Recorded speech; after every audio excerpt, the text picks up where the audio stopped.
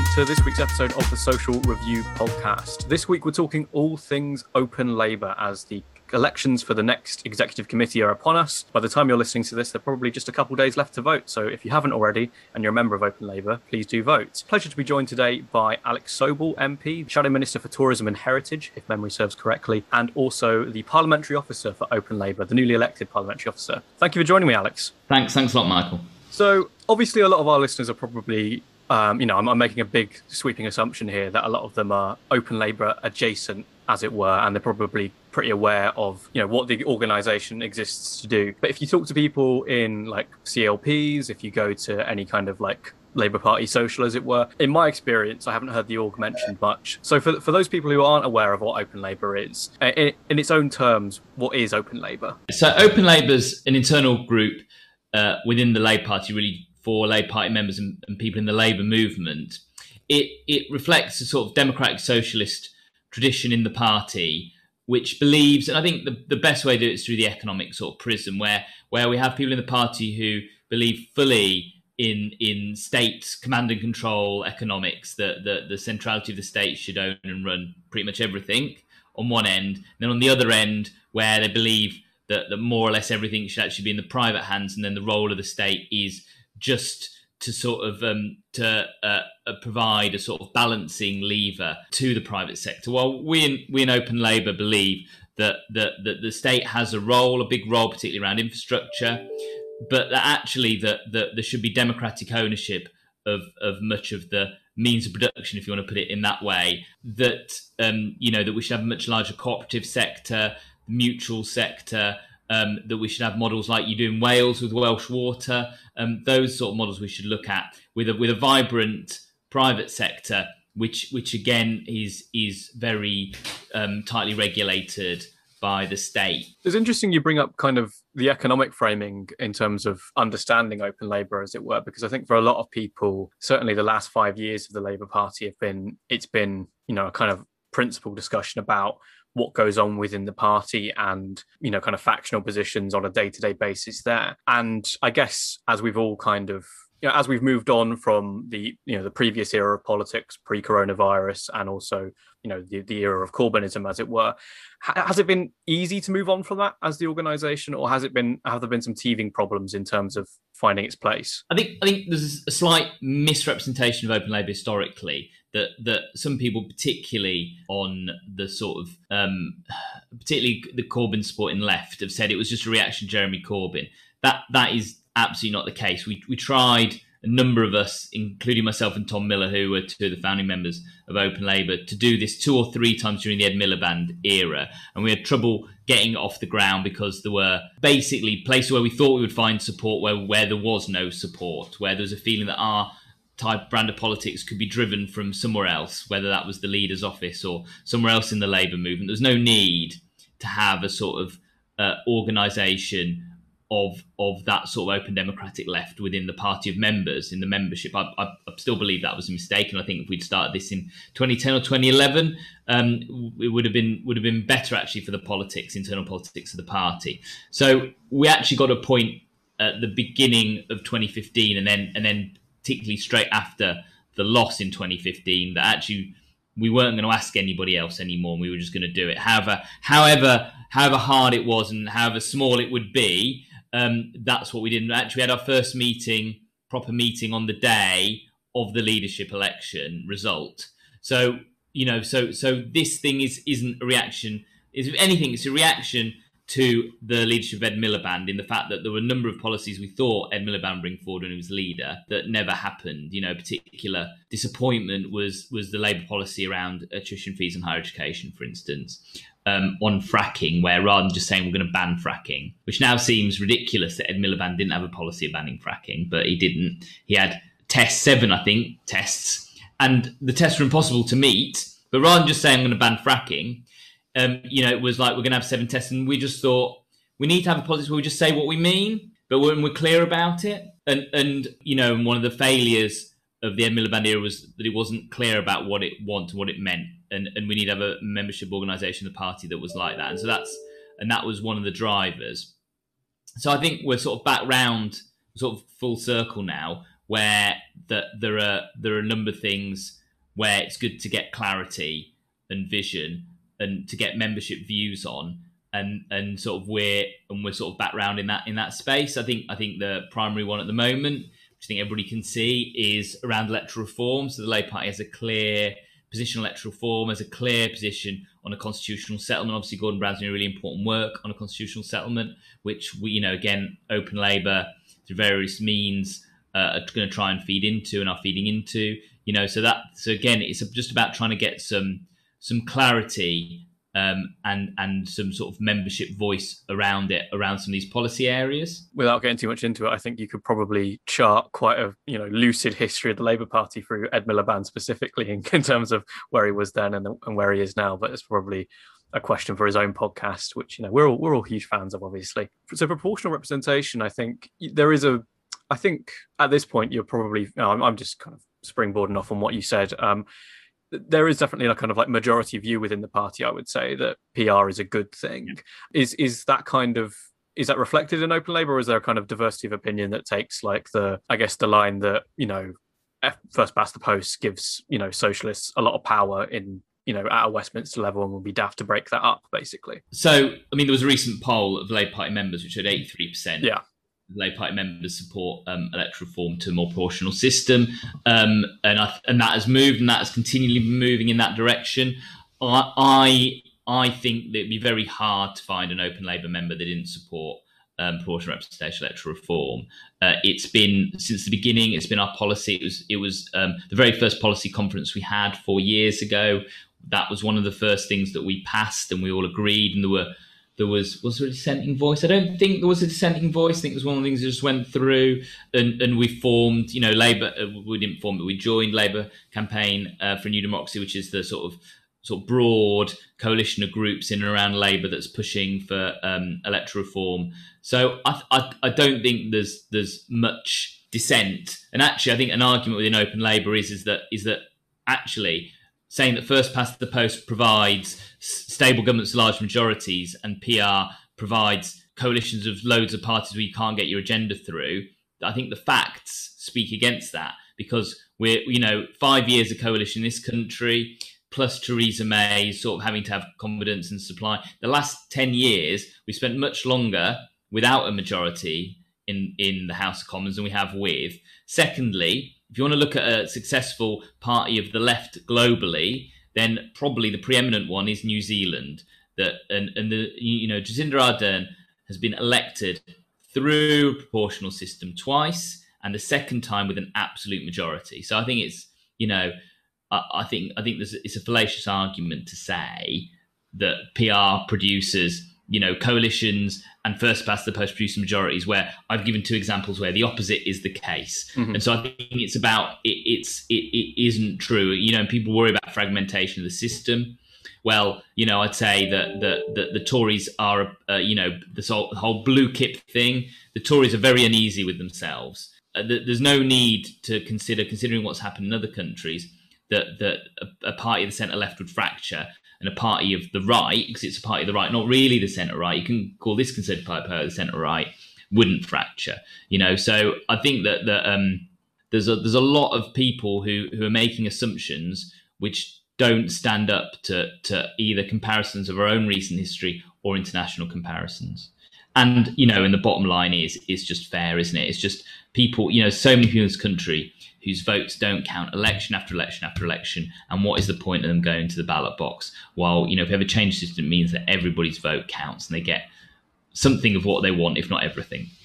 I always can't get over the fact that the Labour Party uses a form of PR in most, if not all, of its elections. I think it's the NEC elections changed recently to STV, isn't it? I can't remember all the acronyms, and then but for the country it's like, we're a little bit we're tepid on the issue historically anyway. Thinking also about, so we talked about a little bit about Open Labour and its voting systems. You mentioned the Constitution and Gordon Brown's report that he's doing into it. I think he's doing stuff as well with Carwyn Jones, who's feeding into that. The Constitution is, I think, tricky for a lot of Labour members generally in England to kind of get a handle on, because I think if you're like a Labour member in Wales and Scotland, it's your bread and butter. It's your kind of daily conversations that you're having in CLPs down the pub. But in England, it's more of a fraught conversation, and it's not really at your fingertips. In terms of, I guess, if we want to talk in terms of big ticket items, like, ideas about like radical federalism, as Mark Drakeford's, put forward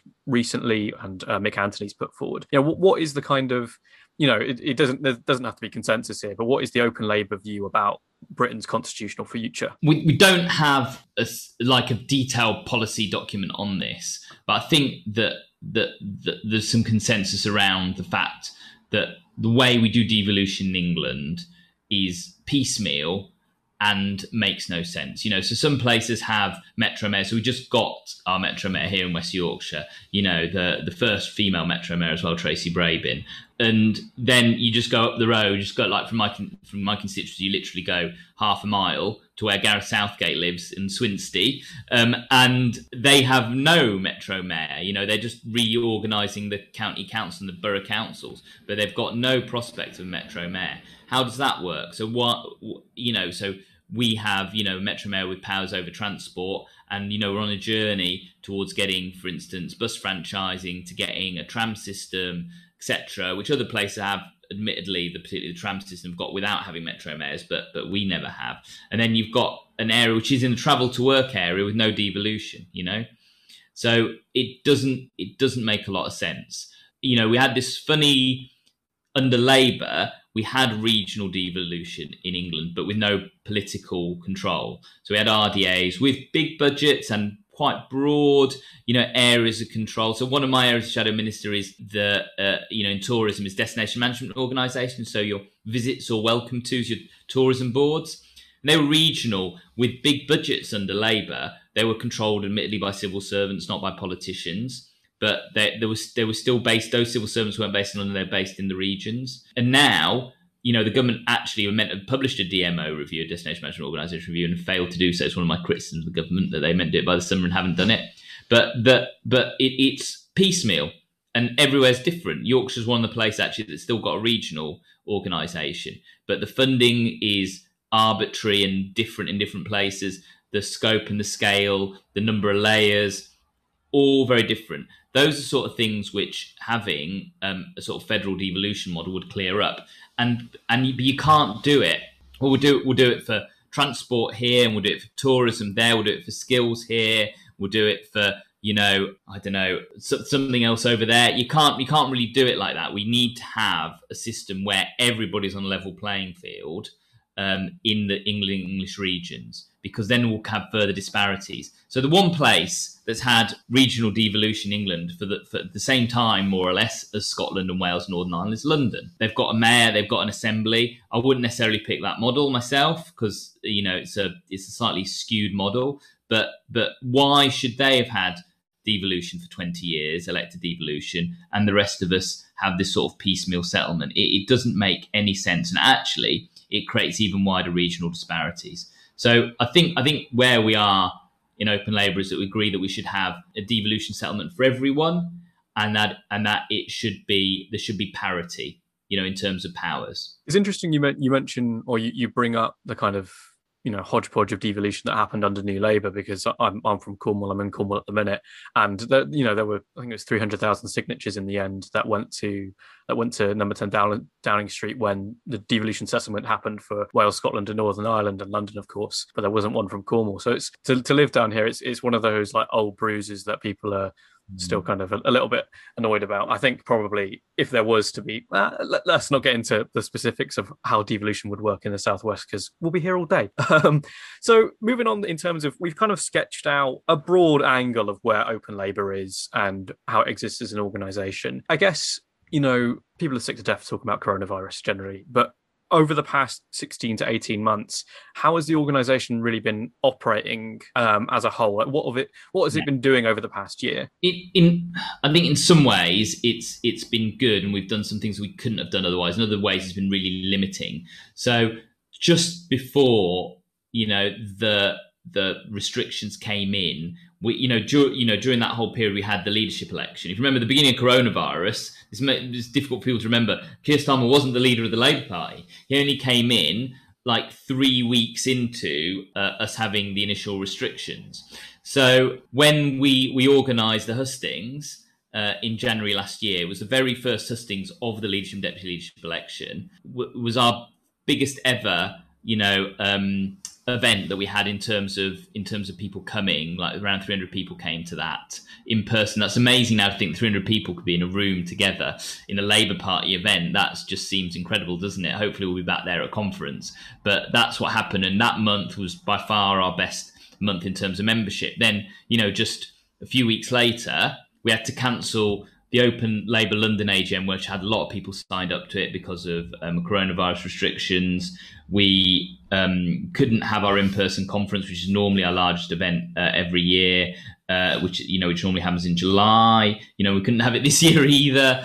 So we moved online. We'd already been using Zoom actually for the management committee meetings, national committee meetings. So we had the tech. We upgraded our Zoom account and we started doing Zoom events. We've done, must be over 30 Zoom events. We had a Zoom conference as well. And we got Joe Stiglitz, who's, multiple Nobel laureate in economics, come to speak. And if I'm honest, I don't think we'd have ever got Joe Stiglitz at an in-person Open Labour event. One, because we probably couldn't fly him across to the UK.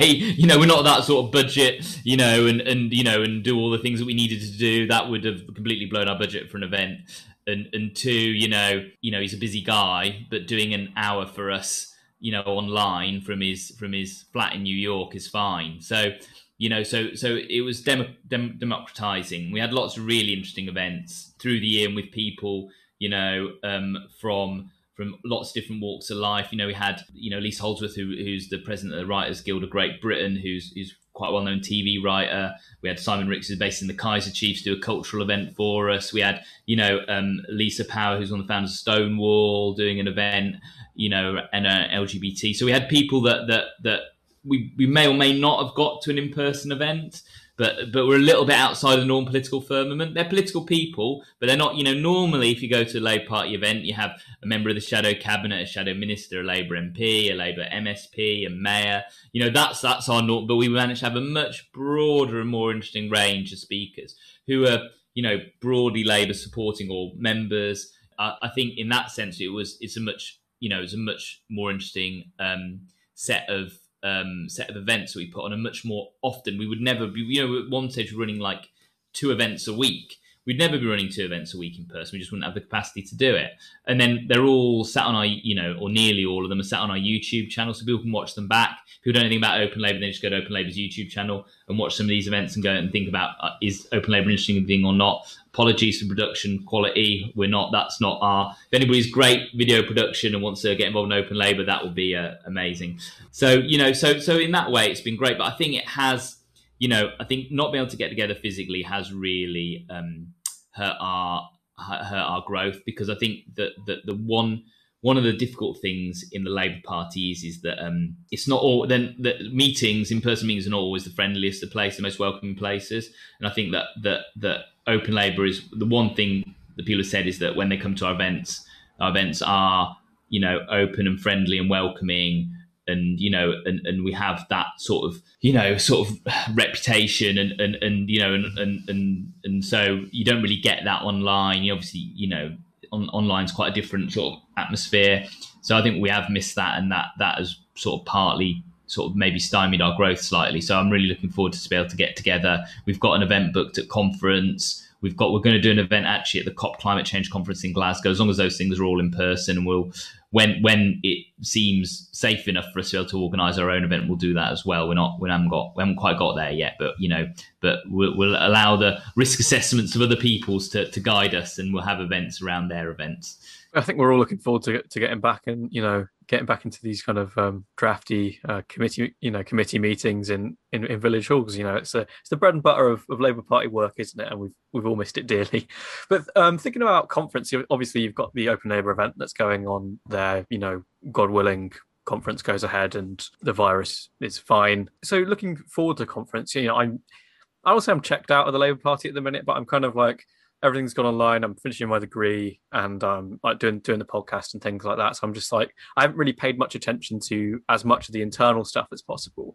So looking ahead at conference, I think, in your eyes, what are the kind of big ticket things or things to watch out for at conference for viewers and attendants? The NEC are going to put forward the rule changes as a result of the AHRC report, and the most important one will be the independent disciplinary procedure. I imagine there will be a debate. I mean, I'm very hopeful that'll pass. I mean, I haven't seen the detail, but we do need to get to having that independent disciplinary procedure and the National Constitutional Committee having less of a role and having independently recruited experts in their fields undertaking that work. It's a long running saw in the Labour Party. I think in terms of policy motions, I mean, probably, and I would say this, wouldn't I? But I think the big ticket item probably will be the electoral reform motion. My CLP passed it as their conference motion last week.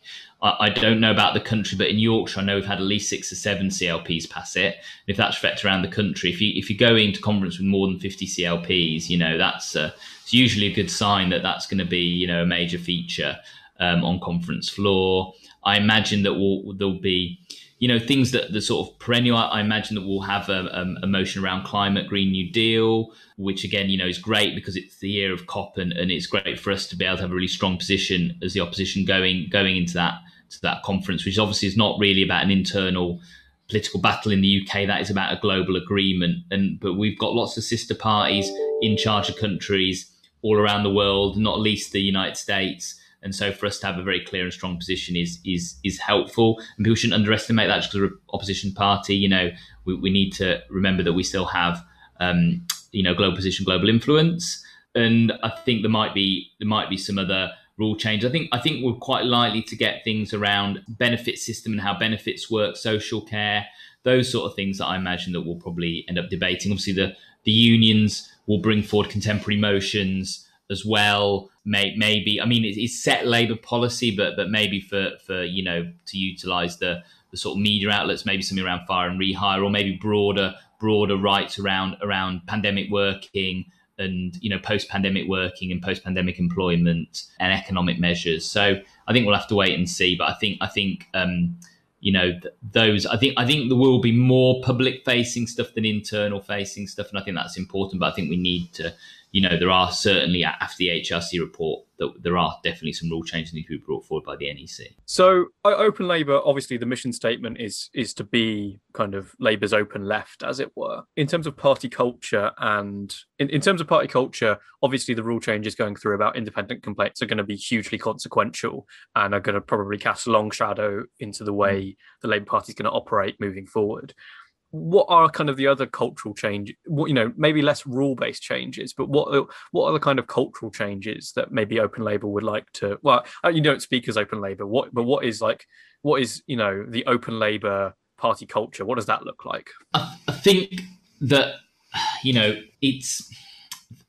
I definitely think that we've been absolutely dominated by the sort of underlying issues to do with anti-Semitism the last few years, but now, and we just recently had the definition of Islamophobia adopted by the party, but issues around Islamophobia, transphobia, anti-black racism are all issues which actually need to be tackled right across political spectrum in all parties, but we're not exempt from that, and so we need to be doing a lot more in terms of training, education, having a much more supportive environment for people.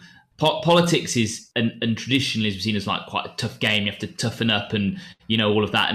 But I don't think that's how it should be. And I think that's an Open Labour. That's how it should be. It should be available to everybody, and it should be conducted in an environment that's opening and welcome. When we have, and obviously we have, and we're part of this, do have internal contests. There is only one position for this. In each there's only one MP at the moment. In each council there's only 3 councillors.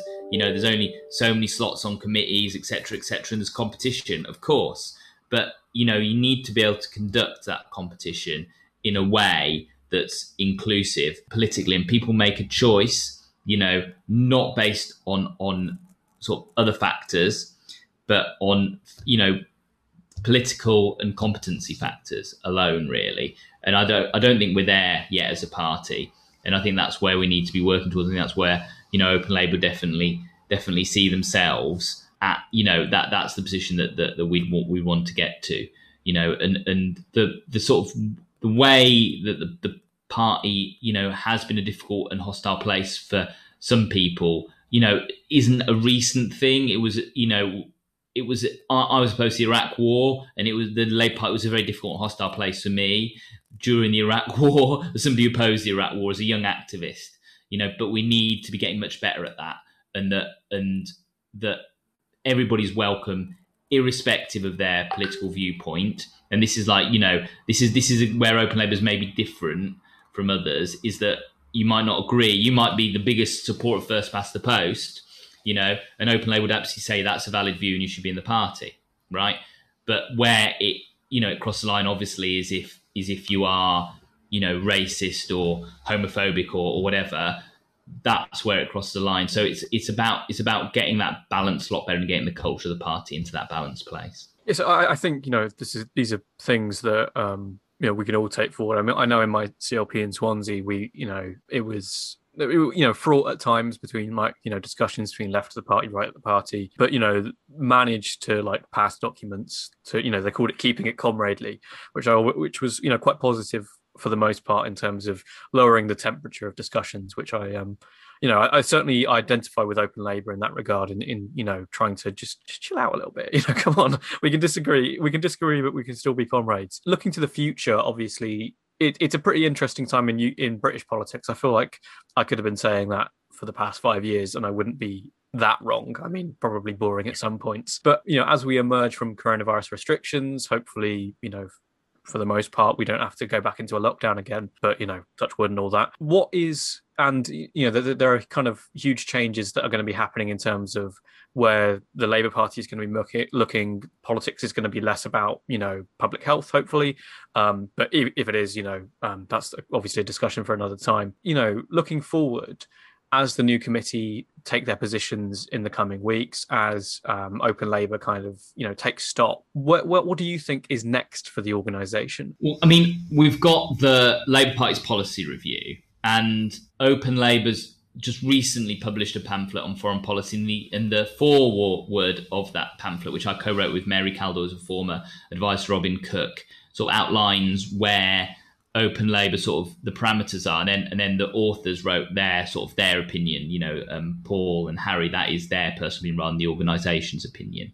And what we're hoping to do, and we had Lisa Nandy launch it, and Wayne David, who's also Shadow Foreign Office Minister, was there as well. And I've personally spoken to that whole team actually about what we're trying to do. We will want to do a project around foreign policy, because actually, with one or two exceptions, there hasn't been a lot of talk around foreign policy and Labour's foreign policy approach in the last 5 or 6 years. There are some assumptions about what Labour foreign policy should be, but that's not necessarily where it is or actually what it should be. And actually, we've had, the geopolitics are very different to what they were in 1990 or in 1970, or, to be honest, even in the Obama era.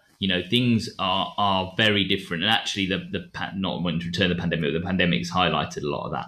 So we're hoping to potentially even get some funding and to do some work on that, and to work on that quite closely with the Shadow Foreign Policy team, and to influence that and have a way of talking about foreign policy is a bit different.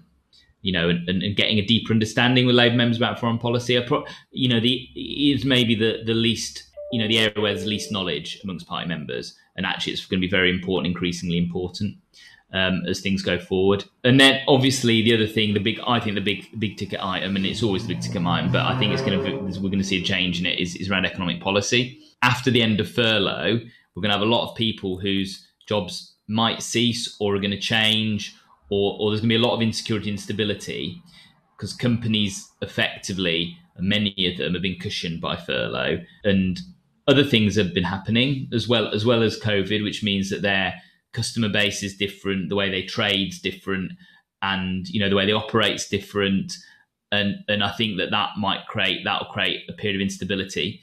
And the Labour Party, one, has to have a forward look and have an answer to that in the future, have a clear answer to that in the short to medium term, in sort of 3 to 10 years, but also have a much longer look about what the world of work is going to look like in future, and how we deal with it. And that is quite a big and deep debate. I'm not sure we'll have that at this conference. We might do, I might be wrong, but I'm not seeing a lot of motions around that. Maybe we need to get through the pandemic first before we do. But I think it's going to be a major feature of the next general election, of how people are going to think. I think if we go into an economic downturn because of the sort of post furlough effects, then that's going to be uppermost in the public's mind, and we have to be able to have a narrative to talk about it and a solution for people. So again, I think that's not something that we've done a lot of work on, because we've talked a lot about the effects of COVID in COVID, which is the right thing to do, but we haven't had a forward look. But actually, Joe Stiglitz said some interesting things, which I think we would generally agree with when he spoke at our conference. And we've got links with other people, in the field of economics. We had a session with James Meadway, for instance, as well. So that is probably an area of work we're gonna look at as well. But that's not been signed off by the committee, because we haven't really got a committee at the moment. But certainly I think that's something that myself, one or two other people on the committee, have been talking about. And I very much doubt that we won't have something to say about the economics, because I think they will be very much at the forefront of people's minds quite soon.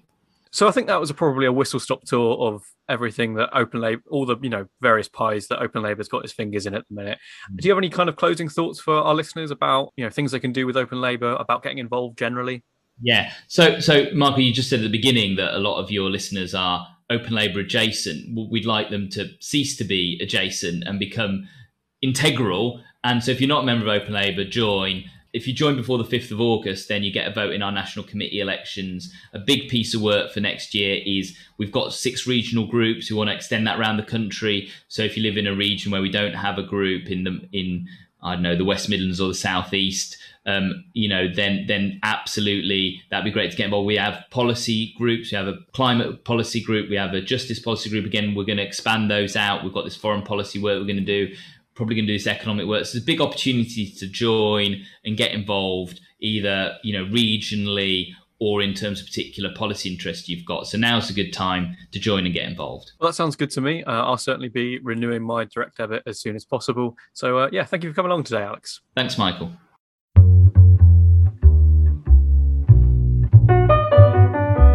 And that brings us to the end of another episode of the Social Review podcast. If you enjoyed this week's episode, please feel free to share it on the social media platform of your choice. It helps the show out massively. And if you have any questions you'd like to ask us, you can @ us on Twitter @SocReviewPod, email us socreviewpod@gmail.com, or leave a response to the Google form that you can find on our Twitter.